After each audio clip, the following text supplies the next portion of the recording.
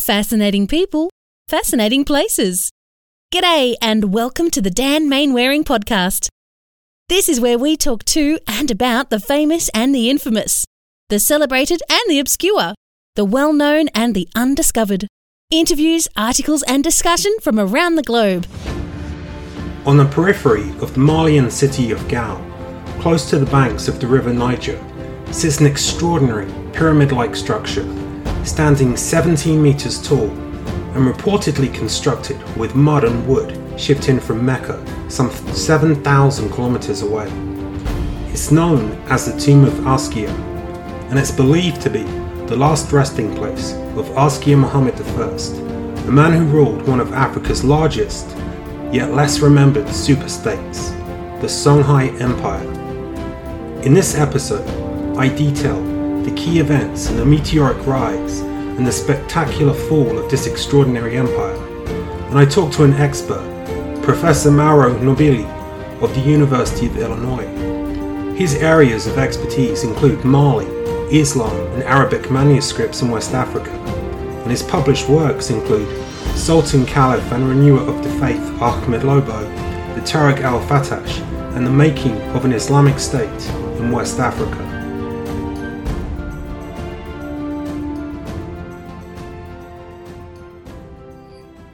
The modern nation of Mali lies in the Sahel region of Africa, Sahel being derived from an Arabic word meaning shoreline or coast.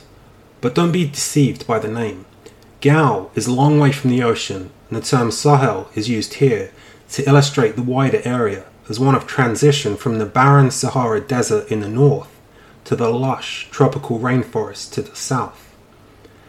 In the northern part of the Sahel, Goa, like most major cities, is built upon the all-important river Niger, a critical water source.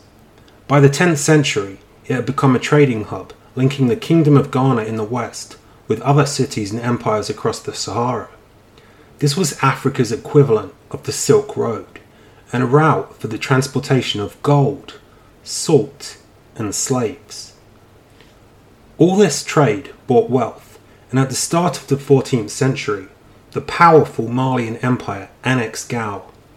Around this time, a visiting scholar described it as one of the finest, largest and most fertile cities in the region. But a century later, the Malian Empire had gone into decline, beset by a succession of disputes and inept leadership, and around 1430, Gao gained independence under the rule of the Sunni dynasty. Sunni Suleiman expanded its territory by conquering the Mema region, but it was the later ruler, Sunni Ali, who put what became known as the Songhai Empire on the map. It's important to understand that Islam had become widespread in the region by this point, and the historic city of Timbuktu had a thriving Islamic scholarly society. It was the Muslim leaders of this city who invited Sunni Ali to help rid them of the marauding Tuareg raiders in 1464. But rather than just driving out the Tuareg, Ali decided to annex the city and followed that success by launching a 7-year siege that resulted in the capture of Jannah. These newly conquered cities form the bulwark of the Songhai Empire. But Ali's actions have also led to questions about his own adherence to Islam, and it's something I put to Professor Mauro Nobili. Sunni Ali, he effectively was the first ruler when it became an empire. I've read different things on his religion because I've heard people at the time describing him as being godless and saying that he practiced the traditional religions like animism, but then at the same time, purportedly, he was a Muslim. It is also a complicated question that I think in order to understand how to deal with this, we need to really understand how we know information about Sunni Ali's religious practices. We mostly know it from sources that are written by his opponents.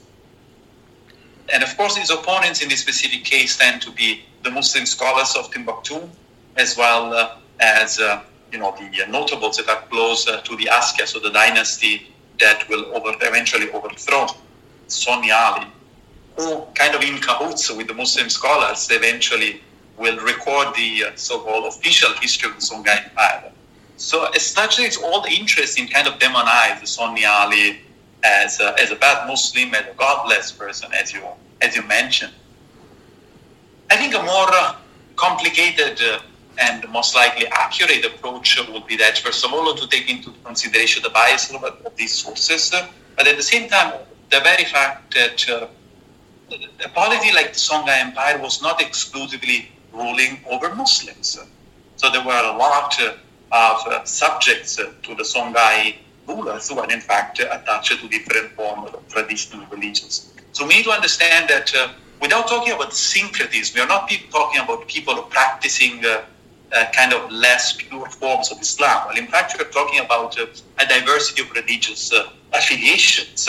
And as such, I think that the rulers of these diverse polities had to kind of compromise in the way in which they were dealing with the religions of their subjects, not basically obliterating a form of religiosity in favor of the other. So I think there is two different elements at stake.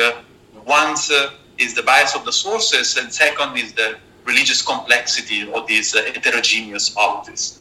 Under Ali and his successors, the Songhai Empire grew pretty rapidly to include territory from Senegal on the west coast all the way across into modern-day Niger. Was there uniformity in these regions at that time in terms of culture, religion, language? Did the people generally speak Arabic, for example?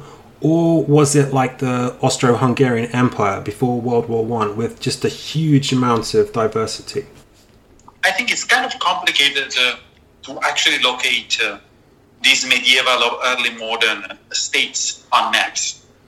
Because, we always, when you think about empires, we always think about the Roman Empire. So we think about, fixed borders, patrolling borders, which in fact is not really the case of many pre-colonial West African polities, and I would say African polities. And I like to describe always these empires as spheres of influences, in which you will have like certain centers of power, like, the capital Gao, for instance, in the case of the Songhai, and in time will expand in terms of influence into more peripheral areas. So, for instance, you mentioned Senegal, and we do have in the sources references to a series of military expeditions of the Songhai army into the region that are actually of contemporary northern Senegal, in Fouta Toro, in the Senegal River Valley. So the extent of the Songhai Empire expanded and shrunk in the course of the time. What is sure is that there was a core in the Songhai Empire. It was along the river Niger, I would say south of Gao, most likely at the border between contemporary Mali, Niger and Burkina Faso, the kind of three nation borders down there, all the way to the city of Djenné south of Timbuktu. That area was relatively firmly controlled by the Songhai Empire. Well, in fact, even within this core were a lot of regional notables, oftentimes in charge of relatively large armies, which could also exert some kind of independence within the Songhai Empire. But the thing that you were referring to, the idea of a multitude of languages, of ethnicities, or even of political organization, was definitely one of the features of the Songhai Empire. So diversity, ethnic, linguistic, political diversity, social diversity was definitely one of the main elements of the Songhai Empire. We can think, for instance, that at the same time, the Songhai Empire will control in the southern part of the Sahara nomadic confederations of Berbers and let's say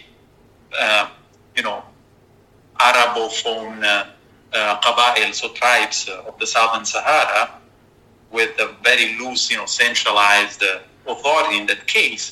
But at the same time, they will also control cities that were more like city-states, if you want to put it like this. I mean, the role that Djenné plays in the Chronicles of Timbuktu, the 17th century Chronicles of Timbuktu, is always that of a city, kind of like Timbuktu, that was almost persistently governed internally by a sort of elite of the notables and the scholars, Djenné and Timbuktu. So definitely diversity is a key concept to understand the functioning of these empires. And even linguistically, you mentioned Arabic, and Arabic was for sure one of the lingua franca, of the Songhai Empire, and we know it because we know of many of the scholars of the literati of the time writing in Arabic.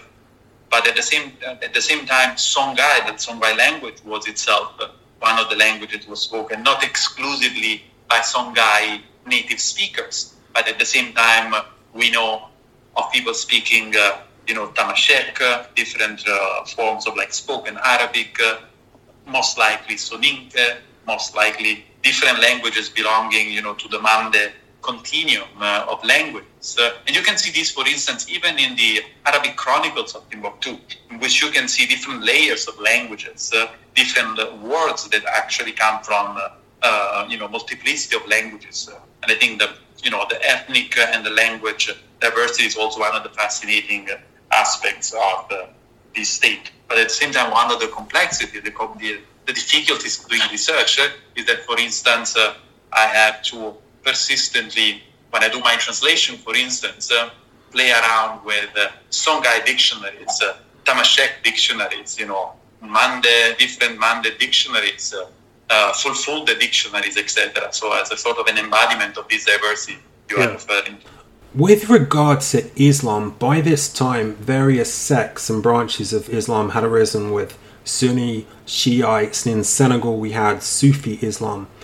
But within the Songhai Empire and Timbuktu, were there any elements that distinguished Islam in this particular region?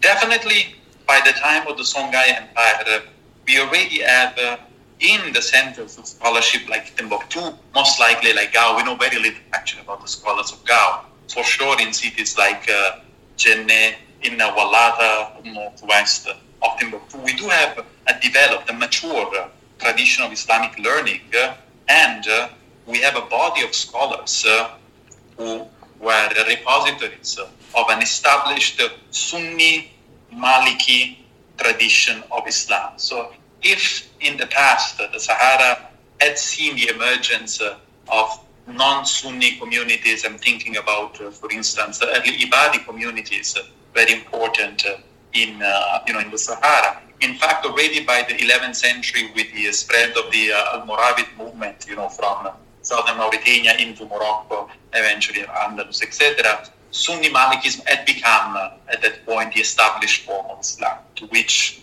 the scholars of the great cities of the Songhai Empire belong to. When it comes to Sufism, it's a very interesting development we are seeing this time, because often contemporary observers tend to associate Sufism exclusively with the different Sufi brotherhoods that are very prominent in today's West Africa, especially in Senegal that you mentioned before. So at this stage, we absolutely have no trace of organized Sufi brotherhoods, which will develop way later in time and eventually become prominent in the region of Timbuktu, so in the Niger, and especially, I would say, by the second half of the 18th century. But this doesn't mean that we don't have traces of a developed Sufi tradition without brotherhoods in Timbuktu. So all of the chronicles of Timbuktu, so going back to the 17th century documents that are the most, I would say, vivid descriptions of the life of the Muslims under the Songhai Empire, although they were written after the fall of the empire itself, what emerges clearly is that ideas about ascetism, piety, what people translate as miracles, the karamat, were already part of the daily life of Muslims in the region of the Songhai Empire. So I would say a Sunni Maliki strong, with strong Sufi orientation tradition existed at the time, with a body of scholars that also kind of created sort of a corporate entity within the borders of the Songhai Empire, already characteristic, before the 1591 fall of the empire itself. Yeah. On from that point, we know that Askir the Great went to Mecca, and previously the ruler of Mali had gone to Mecca.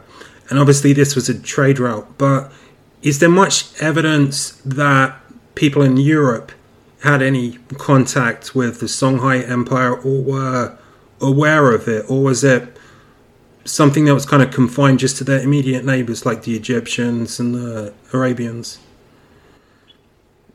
No, I would say that, of course, you mentioned, Mansa Musa and the famous pilgrimage of the Malian kings, or kind of slightly earlier in time, in a way put West Africa literally on the map, even for Europeans. I'm thinking about the Catalan Atlas, the 1375 Catalan Atlas by Abraham Cresques, the Mallorca Jewish cartographer, allegedly produced by him, that has Mansa Musa sitting literally with a golden globe in his hand in the middle of the Sahara, very close actually to the Timbuktu that appears as the name under the name Timbuktu. It's the first actually appearance of Timbuktu in Western, in any Western source. So already the pilgrimage of Mansa Musa indeed made Westerners aware of the existence of sophisticated, complex Muslim empires south of the Sahara. Now it seems like the pilgrimage of the Askia Muhammad was less, I would say, bombastic than the one of Mansa Musa, maybe not reaching European audiences as Mansa Musa had done. But we also need to keep in mind that at least at the end of the Songhai Empire, it is a time in which European traders and even diplomatic missions are in fact very well established in North Africa. So for instance, when in 1591 Moroccan army takes over Gao and eventually Timbuktu, there were British observers at the court of Ahmed al-Mansur, the Moroccan Sultan, and they actually record of the arrival of the caravans full of the beauty of the conquest of the Songhai Empire. So definitely echoes, reverberation, what was happening on the other side of the Sahara arrived in Europe. Without forgetting that, the so-called Moroccan conquest of the Songhai Empire was in fact mostly led by European renegades. So Jaudar, the conqueror of Gao, is in fact a European renegade. So most likely, there were all of these information that directly would reach Europe. It goes well beyond this kind of more indirect connection across the Sahara and sporadic travelers like Antonio Malfante the century before, 2 centuries before actually, the conquest, etc., that would record information about the Niger Bend for a European audience. Yeah. Going back to Sonny Ali, when he died or possibly was murdered, his son was to succeed him before Aku saw Askia the Great come to power. As with Sonny Ali, there are reports that his son wasn't a good Muslim. Does this suggest that by this point in time, Islam had become so strong in the Songhai Empire that having a devout Muslim leader was seen as crucial? No, I think you're hitting the right spot when you say that by the end of the 1400s, Islam had become a major component of West African statecraft. So Askia Muhammad basically leads a coup d'etat with the support of the western provinces of the Songhai Empire, and especially of the Muslim elite that was composed of scholars and especially traders. So it is the components of the supporter, I think, of Askia Muhammad that eventually leads to the understanding of Sonny Ali and Sonny Baru, his son, as a bad Muslim, because it is the language that is used to justify a coup that sees Islam as becoming a very important element in the aspiration of power of any person who aspires again to become a ruler of Islam. Askia the Great went to Mecca and he brought scholars back from Egypt and other places to Timbuktu. Did that have an effect on further evangelizing the people who were still practicing traditional religions, or was it more consolidating the Muslim core they already had?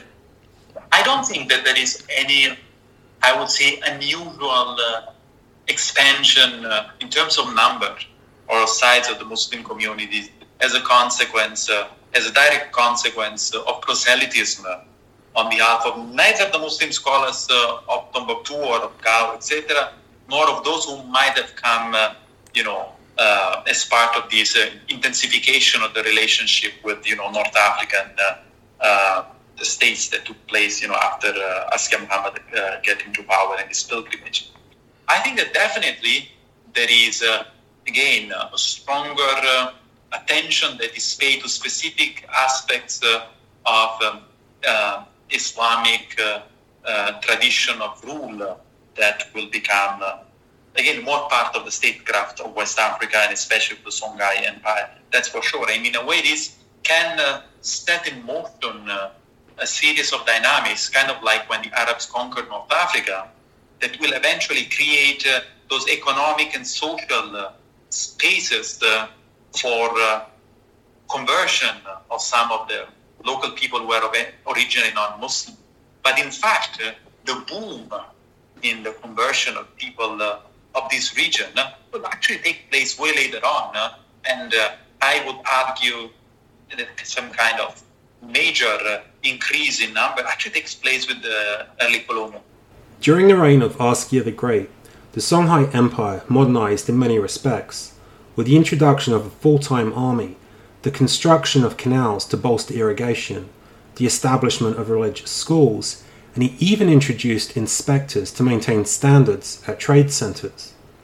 Like his predecessor, he also engaged in warfare and expanded into territory that is today in the nation of Burkina Faso. But despite his conquest, he didn't attempt to impose Islam on the native population. By 1528, Askia, probably in his mid-80s, was ailing. He'd already planned for the end when he reportedly brought back supplies from his pilgrimage to Mecca to build his own elaborate tomb. But he wasn't afforded a peaceful demise. His ambitious sons organised a coup, and one of them, Musa, seized power. But Musa's reign was short-lived, as he in turn was usurped 3 years later, after which the kingdom descended into chaos as Askia's sons and grandsons fought for control. Well, it seems that definitely, or at least this is how the chronicles portray the decay of the Songhai, is that with the exception of the rule of Askia Dawood in the mid of the 1500s, in fact, the Songhai Empire would be basically consistently under a state of almost civil war, in which the different brothers and cousins will fight over power. And I think that this surely weakened the Songhai Empire at the point that when this external threat will come at the end of the the 16th century, that Songhai Empire was simply not prepared anymore to face an important threat, and especially a threat that came with higher weapons that were unknown. In 1590, Ahmed al-Musa, Sultan of a region in today's Morocco, launched an invasion of the Songhai Empire. It was a controversial move, as both empires were unified religiously under Islam. But after an expensive war with Portugal, some scholars have suggested al-Musa wanted to replenish his coffers with the riches from Songhai. Others have said he wanted control of the all-important trade routes, or that he simply wanted to bolster his standing as a powerful Muslim ruler. Whatever the motivation, he sent 20,000 soldiers across the Sahara to face a surprised, yet larger army. But crucially, the invaders had modern weaponry in the form of guns. It was a decisive factor in the conflict. Thinking back to Askia the Great, he'd been very proud of his armed forces and military strength. So when the forces from Morocco invaded, had the Songhai Empire just neglected to maintain their military, or was it simply they didn't have knowledge of or access to modern weaponry? I think that might have been like the appearance of bioweapons in West Africa, or at least in the Niger Band.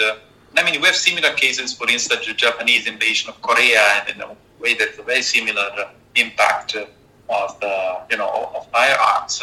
I also think that in a way, the very fact that the descendants of the Moroccan soldiers will locally become known as the arma, that according to the kind of standard etymological understanding comes from the arrumat, which is basically the rifleman, in a way embodies the big impact that firearms might have played in the fight between Songhai and Morocco. With the empire lost, survivors fled and established a number of small kingdoms, the most notable of which was Dendi, which is situated in modern-day Niger. But even here, conflict with the Moroccans continued periodically, while coups and counter-revolutions raged on. But Dendi somehow survived until 1901, when France seized full control and removed the last vestiges of the Songhai Empire from the map. Well, stone the flamin' crows. It's time for Dan to do the Harry. Watch out for the next podcast and follow Dan's activities at www.danielmainwaring.com.